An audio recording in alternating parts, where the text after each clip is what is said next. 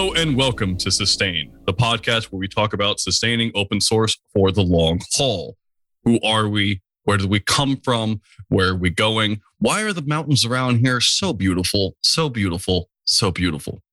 We'll get to that question in a bit. Before we introduce our amazing guest today, I want to introduce the other panelists. We have myself, Richard Littauer. Hello, everyone, which you're all familiar with. And we have as well Eric Berry today. Eric, how are you?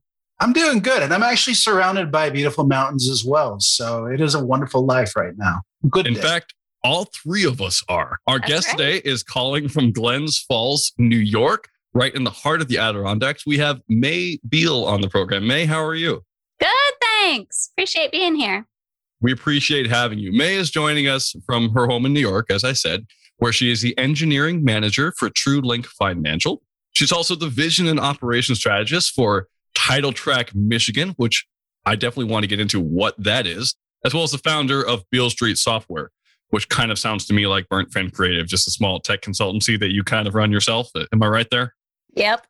Cool. Can you tell us what TrueLink Financial is? Yeah, it's a fintech startup in San Francisco that focuses on delivering solutions for people with complex financial needs. So the three main demographics are people with disabilities, people with dementia, and/or people in recovery. That's way more amazing than I thought it was. That's really cool. Pretty awesome. Yeah. And how they run and do things is pretty amazing too. You joined us today on the recommendations of a really dear friend of mine who goes by the name of Kira Oakley. And you've done a lot of similar type work with tech companies that are trying to help people out. They're trying to do good things. I take it from the title that TitleTrack Michigan is similar. Can you talk a bit about what that Correct. is? I sure can. Thanks for asking about it. So TitleTrack Michigan is celebrating the 2-year anniversary right now. The shortest tagline is Water, Equity, Youth. And so they focus on bringing artistic and creative disciplines into solving complex problems. So water protection, racial equity, and youth empowerment, and all the ways in which those intersect. Is that related to anything to do with Flint, Michigan? There are some ties to Flint for sure. Mm-hmm. Cool. Because water has been really popular in the discourse, not just because of Flint and obviously issues with water scarcity and water quality, including in cities. Here in Vermont, we have water quality people everywhere. Some of them are my best friends. They're really great people trying to make that stuff better, but also water protection, right? Indigenous rights. Exactly. Mm-hmm. And rights of the water itself. So there's talk more about that. Yeah, there's a lot of different efforts similar to how companies became people. There is precedent for natural spaces to becoming people or entities that have their own rights. So the protection is on behalf of the lake itself. That's really interesting. Talk I went to here in Vermont, I'm on indigenous Abenaki land that was unceded. And some of the Abenaki who I heard at a talk recently mentioned that they actually say thank you to the water every time they take a drink, and that the water itself is actually a being that they respect and honor through their practice on a daily basis, which is very different than the Western Judeo-Christian approach I was raised in. Totally. Yeah. And actually, I had meant to suggest a land acknowledgement at the beginning when you said where I was from. So I'm sorry I didn't suggest that before. And thanks so much for bringing that in. But I'm on Haudenosaunee land, specifically closer to Mohawk region. I'm really grateful that you brought that up because I've started doing land acknowledgement at the beginning of most of my community calls because in remote land, like who is anywhere, but also I'm here and I should recognize that I'm here at least. I think it's the first time we've had that mentioned on this podcast. For those of you listening, I don't know where you are, but maybe look that up. There's a really awesome project that happened. I'm forgetting the name, but they have mapped all of our country from the indigenous land so that you can look up the land on whom you are standing.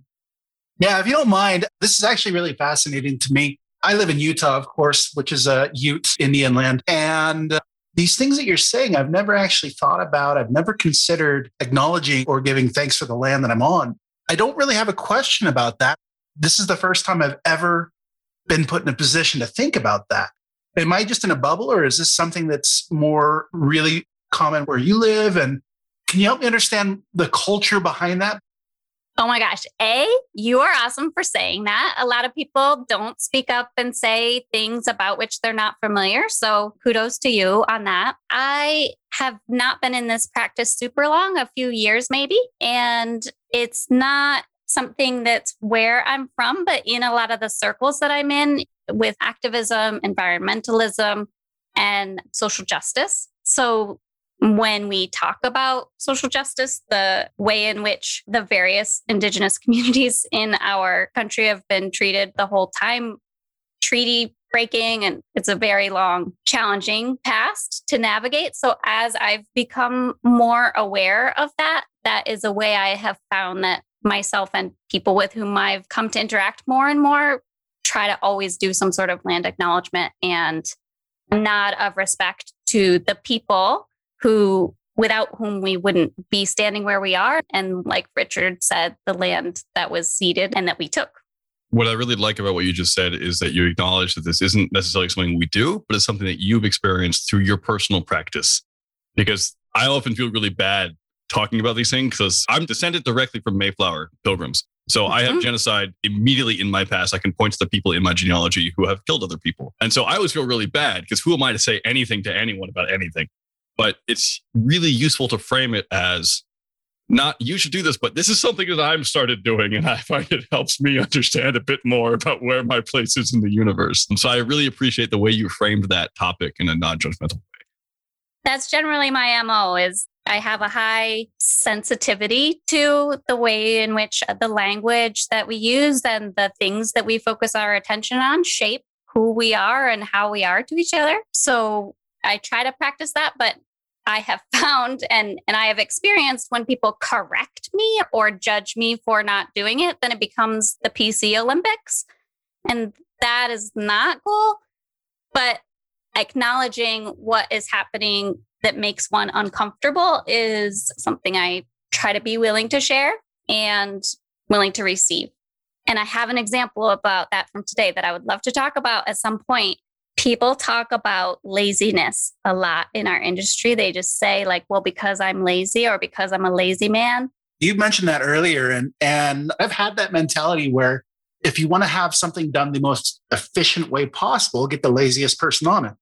And I've always been that person like, oh, okay, I feel like I'm a lazy developer. Not in a bad way, but in a way of like, okay, I really don't want to turn this into a giant thing. So what's the easiest way, the best way to get it done in the most efficient way? Before the show, you were very passionate about this topic. So we ask every guest that we have on here, if there's a topic that you want to talk about that if we didn't talk about, it would be kind of bad or sad. This is that topic for you. So I'm dying to hear what you have to say about this. Thanks, Eric. I totally agree that we should try to optimize things. When I was in Girl Scouts, okay, I'm maybe 10 years old, I got the book of all the possible badges and made a kid spreadsheet about all the tasks it would take to meet the different badges and mapped a plan and then executed it and got myself a whole bunch of badges. Born and bred, let's do this the most efficient way possible. So I'm with us on that. But calling it lazy is, in my opinion, problematic and communicates things to other people amongst ourselves and to other people that don't disclose our awareness of our privilege. So I grew up in a working class family. My parents worked in a paper mill. My mom retired from a paper mill, 30 years of a paper mill. And she got her hair caught in the machine before. One time there was a woman who was a week away from retirement and she got her finger cut off. And my mom had to go pick up the finger to help her so that they might be able to sew it back on. So when we're sitting at our computers and we are working, and it's hard work, and it is hard being a developer, emotionally, psychologically, all of the things. Politically, there's a lot to juggle. Failure is norm, all of that deal. But when we promote laziness as contrasted with other jobs that we could have had in our lives, it's rough for me to hear it that way. And also because I grew up working class, I have just such a deep pride in being a hard worker that it's hard for me to relate to a valuation of laziness as good. And I know that's not the definition, but sometimes part of language adjustments over time that we're always trying to do is the difference between intent and impact. Even if that is the definition and that's not what you mean, if other people hear it other ways, then that's something for us, ourselves, and each other to consider and to disclose and engage with each other. Nobody needs to be a jerk about you're not allowed to say that, but the education that we could all undertake to be able to speak more respectfully is something I think is worth doing.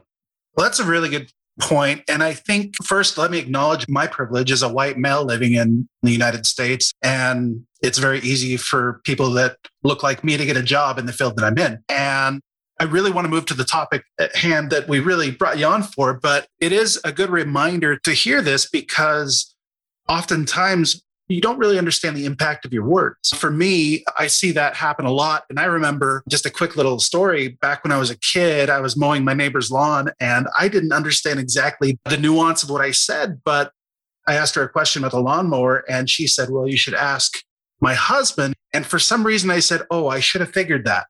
And see, I didn't think anything of that, but she turned around and she just railed me a new one. And I didn't understand at all until after he fired me.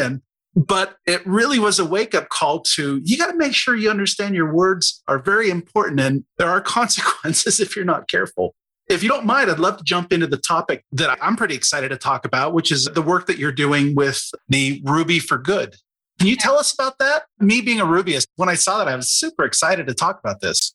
So I went to code school in 2014. And I was the first cohort of my code school in Durham, North Carolina. It was called the Iron Yard. It has since dissolved. I started bringing up, hey, while we're in code school, could we make all of our exercises and stuff actually benefit some nonprofits or something? Because all of these little throwaway apps that we build, people could use. I was an administrator for many years. And if I just had that little tracker thing, it would really help me out. So I was talking about that and the teacher said, Clinton Dreisbach, who is completely amazing, said, well, actually, I just got an email today, May, about a conference that just started called Ruby for Good, where the founder, Sean Marcia, does not like it to be called a hackathon.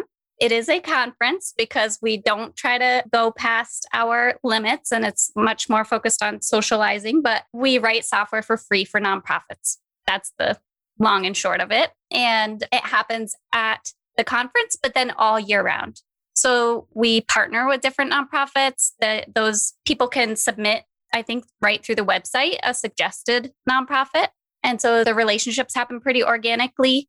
And then once it's a project, then different volunteers like me agree to take on leading the project and or participating. And that coding happens year round. So the conferences are pretty amazing, but so is the year round experience of open source development with cool crew that really gets to know each other and supports each other. When did it start? It was that year, 2014. And I actually went with a few of my classmates kind of covertly planning to have our own, but they did it so well. We just joined forces. And so we're all Ruby for Good fans.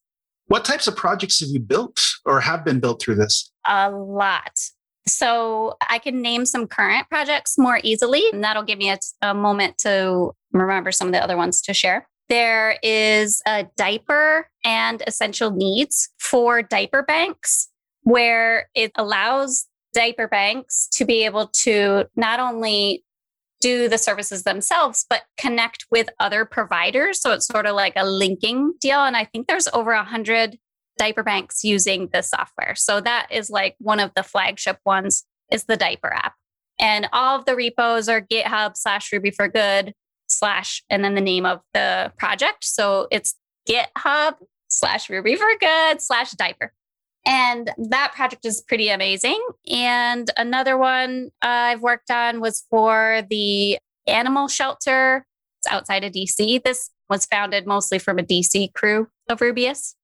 We've worked on, I believe, the Sierra Club. And yeah, it's a long list. But I think a lot of them are on the website. They're redoing the website right now, so it might not have all of them. And I'm mostly associated with 3 of the projects at this point, but I've worked on others over time. But sometimes the needs of the organization shifts and we don't continue building that thing for them. One of the beneficiaries, one conference was Double H Ranch, which is a nonprofit near me in Glens Falls. That's one of the Paul Newman Hole in the Wall camps for children with critical illnesses. Wow. So for people who want to get involved, what type of commitment is required? I assume that you wouldn't have to go to the conferences. Is it just open for volunteers and to whatever extent that they can contribute? What's your typical contributor that you see in this program? Okay, I'll try to answer all those. Open sesame. Everybody can do anything they want. If you want to do one commit that's like even a documentation change, we would love that. If you want to go to multiple meetings a week and show up at the conferences and dive right in, we would love that. So there really is no average contributor. We've had in the repos I've been involved in contributions from all over the world. Hacktoberfest is pretty engaged. So no requirements. Do you have to be a Rubyist? Are you basically looking for people who write Ruby, or is it language agnostic? All the projects have a Rails backend, but we have been intentionally doing more front-end frameworks in order to involve more people. We also have formed some partnerships with project management organizations and design. So we're trying to get the full shebang and not only be Ruby devs, but even if you're not a Ruby developer, you could trying some Ruby. Just make a commit, NBD. So this is super, super cool. And before we get to the projects that you're a part of, I want to make sure I cover some things. It sounds like Ruby for Good only exists because of open source. So being able to contribute to it, being able to see the source code, being able to share it freely is part of the open source ethos, which is awesome. And I love it. So cool. There's problems with open source. How do you choose the right project? How do you fund this work in the long term? How do you avoid vendor lock-in for the nonprofits that now have to use this code that was made for them that may not be great? Do you have answers to those questions? So, yeah, sustainability is a thing, which we should talk about on this podcast. And I have seen different things. I personally have definitely gone overboard for months at a time and then not been able to do anything for months at a time. So there's some choose your own adventure stuff going on. Ruby for Good as an organization got their 501c3 status and are working to recruit more people to take on more leadership roles to make the organization of it more sustainable as well. One project that I hope we'll talk about is the Terra Stories project. And they have received grant funding to help with that project, which is an awesome story collector that's map-based, supported by Mapbox. And when they've received grant money, hired some of the primary contributors to do some extra work. And partly I had discussions. I was involved in some of those discussions. All right, well, if you want all of this stuff, having somebody who, even if it is just like a honorarium, it's a little token, can go a long way and just show the commitment, especially if there is a grant funding stream associated with the project. So that is a topic that gets talked about a lot, but yeah, isn't definitely answered. And vendor lock-in is legit. And no, it's great. And we have not experienced someone needing to not use our system anymore. What I know about, and I might be misspeaking, but this is my recollection of understanding of what's gone down. I'm not like a primary organizer, so there's a caveat there. But sometimes the organization stops needing the thing that we built and or the person leaves, like nonprofits have some turnover, which is also why we want to contribute these things, is to institutionalize the knowledge and processes. So when they have stopped doing it, or they lost a person, or they don't have the bandwidth to engage with us, is the only time I've seen Ruby for Good projects sort of fall by the wayside. But making sure we've just worked on staffing the project so well that when a lead needs to step down or move away, there's already other people who are involved and know about it. So the organization has continuous support from Ruby for Good. But I'm sure that bridge will end up needing to be crossed. That's a really interesting point. You talk about, we tend to have staffing, have someone ready to take over in the wings. That's really difficult. One of the projects with a lot of these hackathon turned good software that I've seen, and I've seen this before in other code schools. I used to be a mentor at the Turing Academy. Oh, cool. I have other people who have gone through code schools. And what's really interesting is it seems like open source is particularly benevolent or useful to people learning to code. But maybe not to people who are already established and have a full-time job and don't have weekends anymore, and maybe have dependents.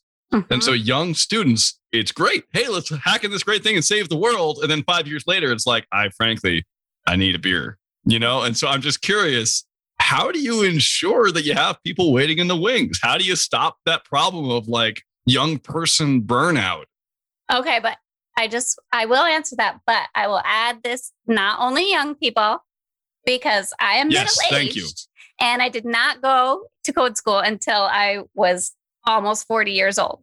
That's awesome. Also, sorry about the beer comment. Oh, it's fine. People like non-alcoholic drinks. No problem. Thanks. I also actually am sensitive to how everything ends up about beer, and I bring that up, but I did not feel that way when you said it. But it's absolutely most helpful to people who are new in their career. And that is both awesome in helping them and using that as a renewable source of labor that is, we'll go with the word from earlier, problematic. So yeah, I have a lot of mixed feelings about it. Ruby for Good in particular, most of the people that have gone to the conference since 2014 have stuck with it. It's not all people who are early career coders. I won't say young people, I almost did. But yeah, so there's people who like to be in community. And so there's a lot that we get out of it that isn't just coding. So we meet with each other and we know what's going on in each other's lives. And it's not just thanks for your PR, peace out. But some people do that and that's what they want. And that's totally okay too. If you just want to drop a PR, drive by PR, cool. But if you want some community around things that you love, which is most programmers love programming, not all, but if that's something you want to do in your spare time with other people, the whole Ruby for Good scene is a pretty good place to find yourself. Awesome. It sounds like it. I want to get to the two other projects which you're also involved with, not just Title Track Michigan, because I think we covered that a bit, but you have two others here. I'm seeing Voices of Consent and Mutual Aid. Can you talk a bit about what these are? So Voices of Consent is a nonprofit that was formed by a survivor, a woman who wanted other women who experienced abuse to just have support. So they make care packages. There's a request form, and then they hand make some care packages that includes toiletries, some niceties, and some references and resources that are specific to the kind of abuse that they shared that they had experienced. They don't need to go into a lot of details, just categorically. And we have written a system to allow them to be able to figure out exactly which items should be in there and then check them off, because they've got this whole, basically a human state machine of there's people who think what needs to be in the box. There's people who put the stuff in the box. There's people who ship the box. There's people who follow up with people. And so not everybody knows all the pieces. And so you don't know where someone lives, and someone lives, but you don't know what's in it. And so there's a lot of obfuscation there. That's really cool. So yep, that's one of them. And that project is on hold right now. The organization is going through some reorg stuff, but we're just waiting for them to give us the go ahead to get more engaged. We were a featured repo on GitHub, one of the most engaged repos during Hacktoberfest a couple of years ago. I was really proud of that. Did you have any questions about Voices of Consent? I was going to move along. I love it. Keep going. We talked about this before, but I love being interrupted. It means to me that you care about what I'm saying. Thank you so much for saying that. As an Easterner, thank you so much, Maya. You're awesome. Yeah. Yeah, very much. Thank you. Well, I'll just interrupt each other right now to demonstrate our love of that statement. I spend so much time dealing with Californians who are you didn't let me finish my sentence. And I'm in my culture where I grew up, that was rude. I don't know how to say it in any other way. Totally. It's the opposite. It does not mean that I think that what you're saying is less important than what I want to tell you. It means that we can both be talking at the same time and listening to what the other person's I know. saying. We totally can. Why not?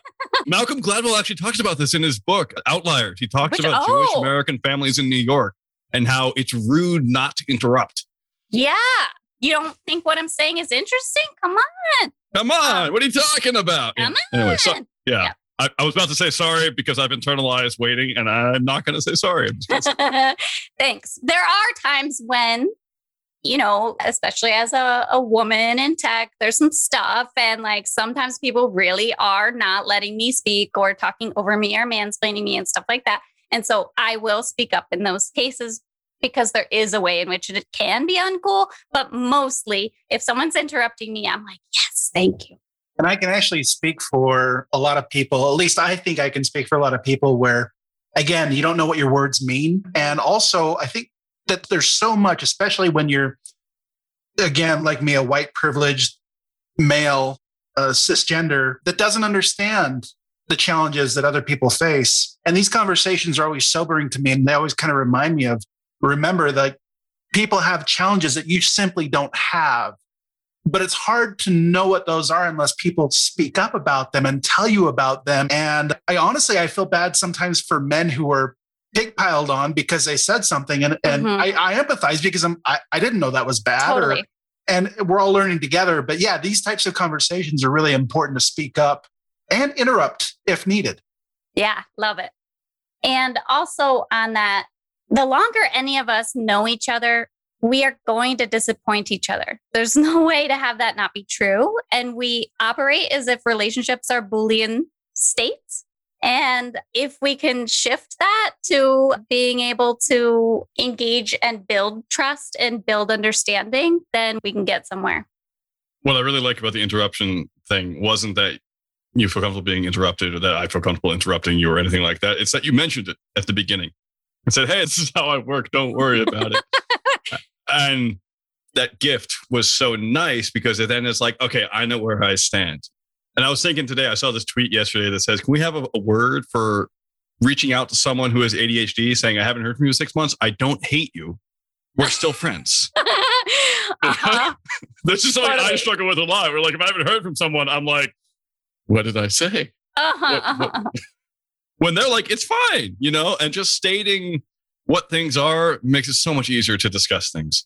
If we could do better about verbalizing our self-awarenesses, the ways in which we know we mess up regularly and that we're working on, or let's just get some disclosure here so that we could all better interpret what's happening, because everybody's interpreting everybody else based on their own translation and dictionary, and you build yours up as you live. But yeah, if you've never been exposed to these ideas, you're not going to know them. Back to what you were saying, Eric, you reminded me of, the example with the trash can in the classroom.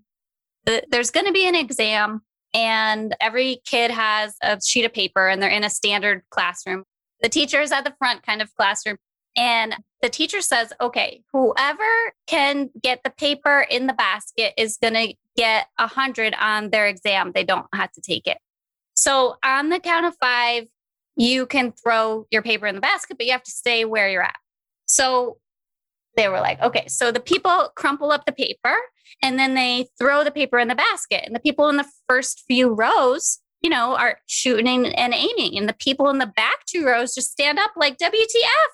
What are you talking about? I can't make it. And so it's so visible to the people in the back, the privilege or advantage of what's in front of you. I just find that example to help me better understand. As someone who grew up working class and I did not have a lot of advantages, my peers can find it hard to think about themselves as privileged. And that quote of, it's not that you weren't disadvantaged, it's just that the color of your skin, for the race example, was not something that made that harder, or was not something that made it worse. Yeah, I love that. Thank you for sharing that. That's a great analogy. I am a facilitator, and as such, I'm always conscious of several things. One of them is that we have a thing on Stack, which is mutual aid, but we're also running up on time, and I want to make sure we get to Spotlight. So could you give a brief blurb which tells the listener what it is and how to get involved? Yep, totally. So mutual aid is one of the Ruby for Good projects. We're kind of our own entity, but we've partnered with Ruby for Good. And mutual aid itself, like, what is that? It's a word that's getting said more and more. It basically just means neighbors helping neighbors or people helping each other. You don't have to literally live next door.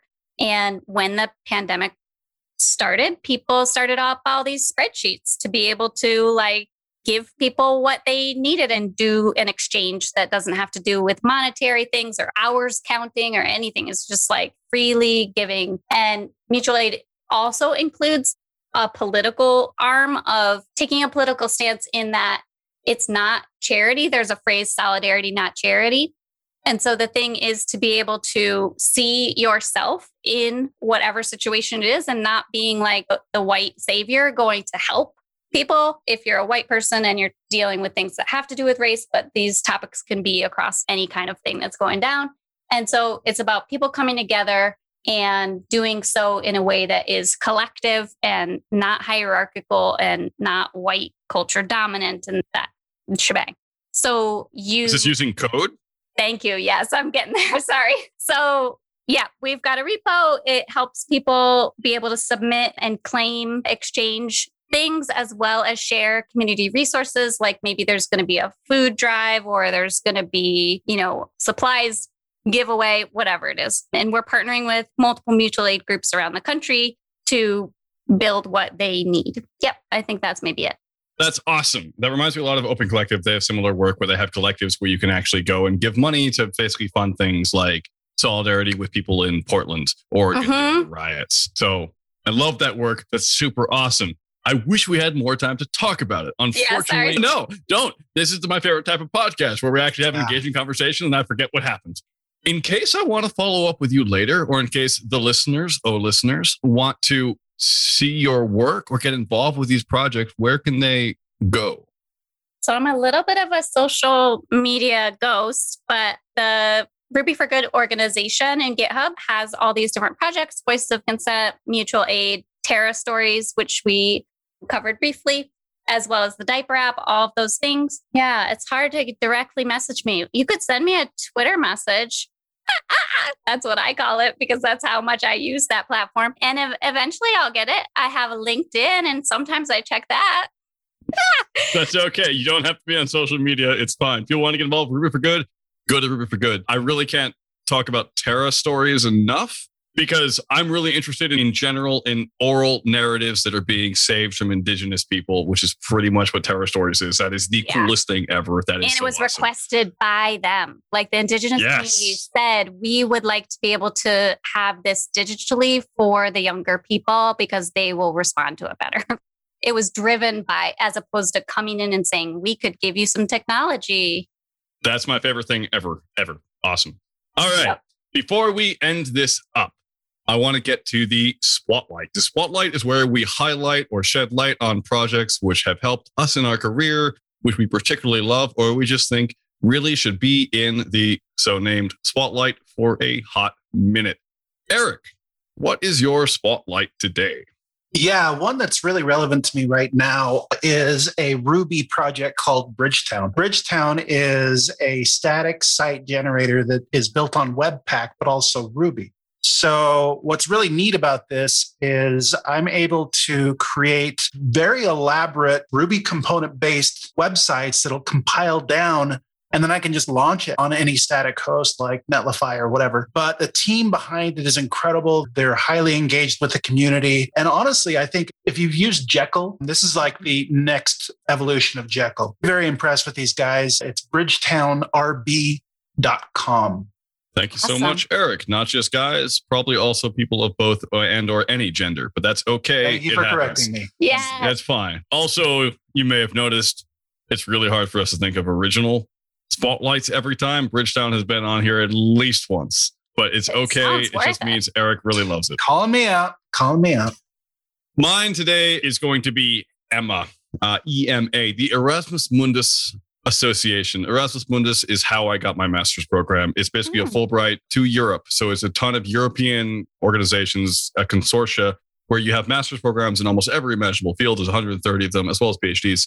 And you go and study at multiple universities in Europe. And the Alumni Association is fantastic. I've made some of my best friends in the world to this day, started through that. And that was the first time I was in an incubator. And that incubator directly led to me getting my first tech job.